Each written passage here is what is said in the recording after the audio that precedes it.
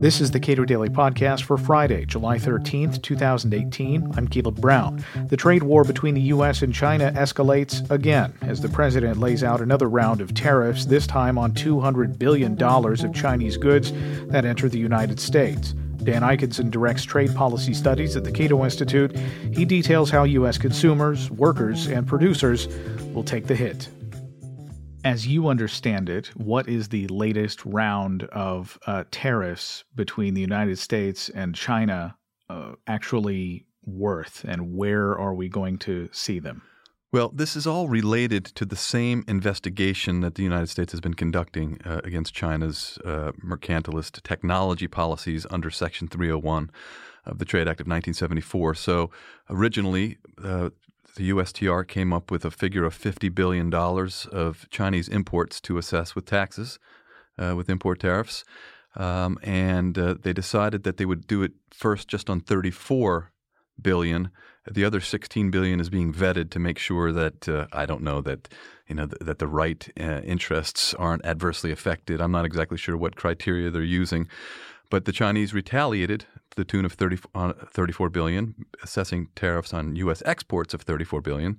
And Trump said that, look, if the Chinese retaliate, that means they're not getting their act together and responding to our rightful measures.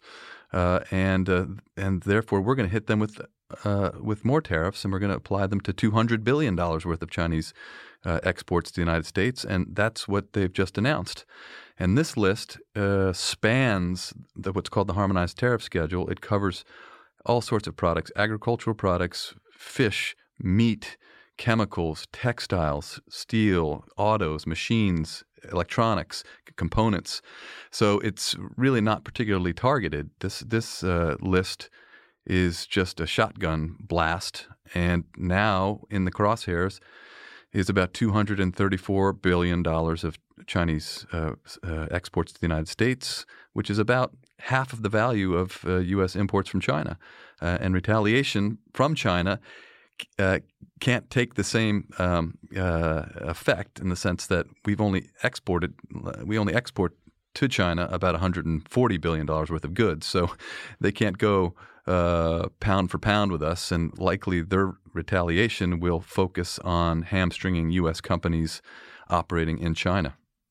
So how many Western companies are getting caught up in tariffs on goods that are shipped from China to the U.S., both domestic producers in the United States that would like to make use of some of those exports from China, and Western companies that have operations in China that would like to ship goods to the United States? Sure.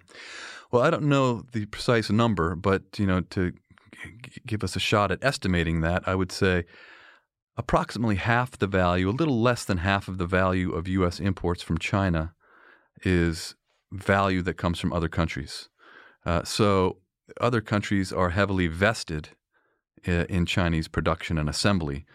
So the iPhone is a great example we've talked about over the years. It costs $170 to produce an iPhone, and only about $6 worth of the components are Chinese, yet the entire $170 registers as an import from China. So when you levy taxes on imports from China, you are really levying taxes on the output from Japan, Singapore, Korea, Brazil, Australia, the United States, and just about every other country in the world. So it's, tariffs never make sense. In this particular case, where China is this export processing economy still that makes use of value added in other countries, it's particularly silly to engage in this kind of behavior. So with respect to the administration, have they made any indication or even nod with respect to the fact that so many of the supply chains of producers from various countries, even as just a final step, goes through China and would be touched by these tariffs? They have not, and I don't think they really care so much that Japanese or European or Korean companies are going to get caught up here. There's a new sheriff in town, and I think, for a while I was under the impression that Trump really wanted to get out of this trade war is a commitment from President Xi to purchase a bunch of U.S. products. He could turn to his base and say, "See, I got the Chinese to jump when I demanded it."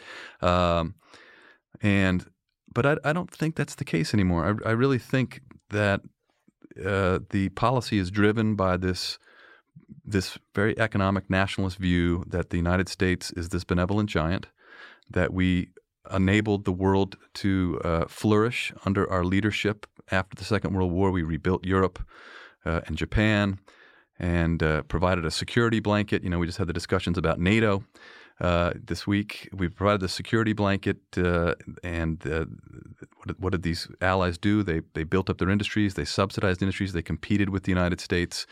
And we've been too nice. And as a result of being open, we've enabled Europe and particularly China to catch up to some extent. And their view is, why not take the system down? Why not take the global trading system down? Let's blow up the rules. We will be hurt by it, but we'll be hurt a lot less than everybody else. So essentially, relative to other countries' well-being, the United States will be much better off, according to the way they think. So what of the claim that it seems like it's becoming more faint of hearing this claim, but what of the claim that, this is all a negotiating tactic to get us to actually freer trade, to deal with the mercantilist way in which China absorbs the technology of other countries, where American producers have to have a Chinese partner and they have to transfer technology to them. So what of that claim? Well, we've seen the Chinese respond to Trump's overtures by saying things like, okay, we'll reduce our auto tariffs, or we'll open up certain sectors to investment. So they are responding to some extent to Trump's, I called them overtures, they're really threats. But I don't think the president really wants to bargain. And the technological mercantilism is a big issue, but the president really hasn't identified what he wants China to do. They're supposed to abandon entirely their Made in China 2025 project. He hasn't specified, but it seems like there's no scope for negotiation here. It's my way or the highway, according to the U.S., and we're willing to blow up the system if you don't abide. And that's kind of scary. But that's what's beginning to dawn on us over these past few weeks, because there is no receptivity to the efforts to negotiate on the part of the Chinese, on the part of the Europeans, the Canadians, and the Mexicans. We are insisting on poison pills, on going 100% in our direction by which I mean the Trump administration's direction. So they're either going to comply 100% with U.S. demands, or we're going to let the system collapse. The Senate has responded, at least tepidly, to begin to reassert its authority with respect to tariffs. A lot of these tariffs have been couched within national security concerns, and the Senate put in a provision in the Farm Bill that would at least begin the process of potentially having the Senate look over these claims of national security interest with respect to tariffs. So do you expect that to go anywhere? These are baby steps, I suppose. It's a decent gesture. What happened, a month or so ago, Senator Corker introduced legislation that would require Congress to vote on any remedy that the president comes up with in a Section 232 case, one of these national security cases. And it would also require Congress to vote on whether or not to repeal the existing measures against steel and aluminum.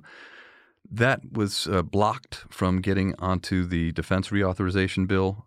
Senate leadership has been cold on the bill. They don't want to cross swords with the president. But what happened yesterday was basically a sense of the Senate motion to say, look, we think that Congress has a role to play in trade policy. Well, we already knew that. They need to do something a little bit more meaningful than this.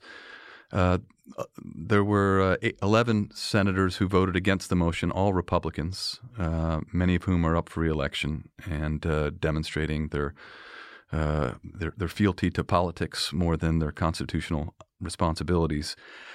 I don't know. Corker and Flake, both of whom are retiring, say that they're going to keep pushing the legislation, and they think there may be a vehicle to bring it to the Senate floor for a vote at some point. But I don't know exactly how that plays out.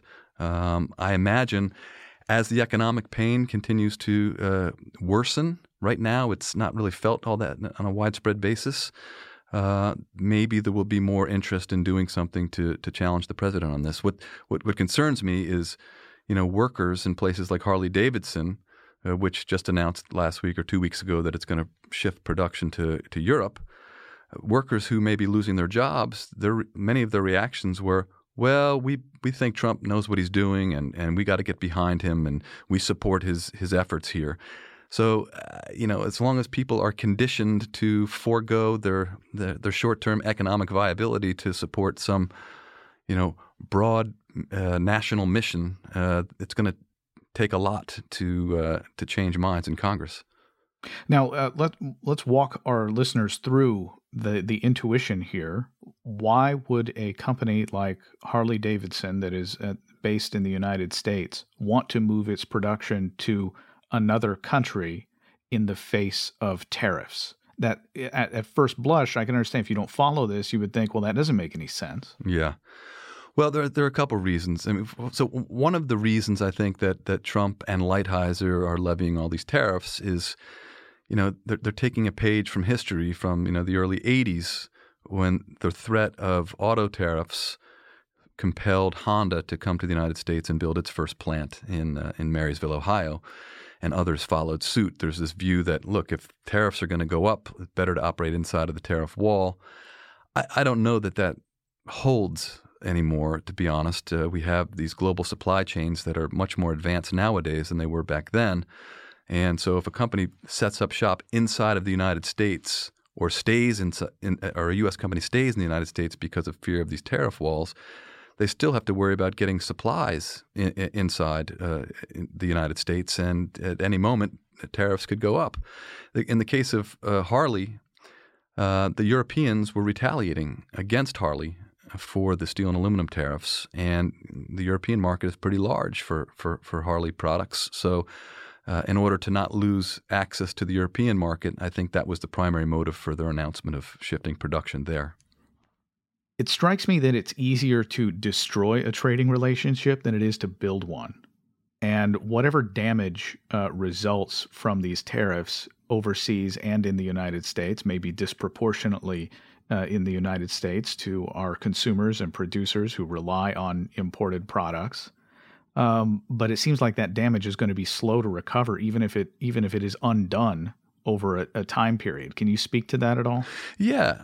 Look, I think people who subscribe to Trump's worldview, that view that trade is a zero-sum game, are happy with his tack, because what Trump is saying is we're the world's largest economy. We have trade deficits with most of these major trading partners. So they have more to lose than we have. So I'm going to throw my weight around.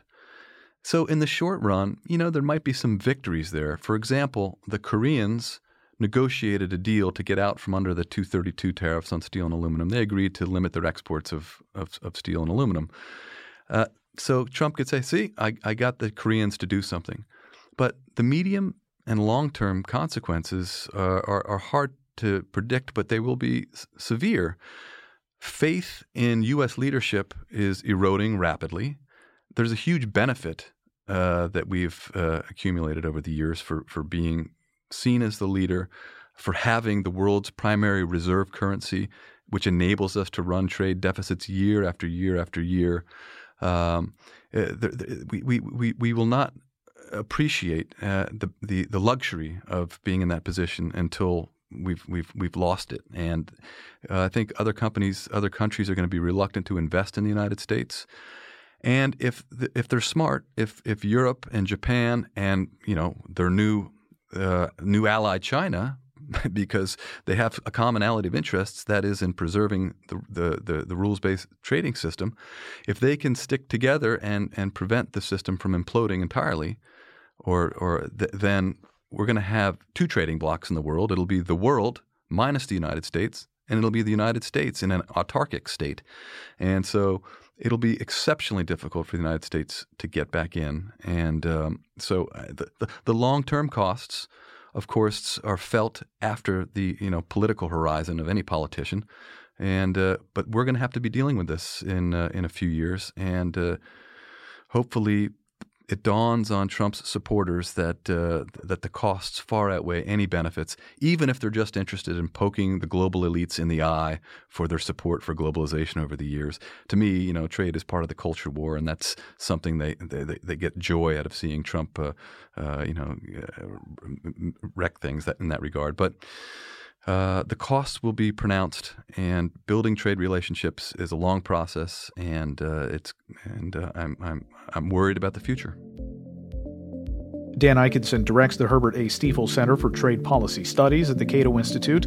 Subscribe to and rate the Cato Daily Podcast at iTunes and Google Play, and follow us on Twitter @CatoPodcast.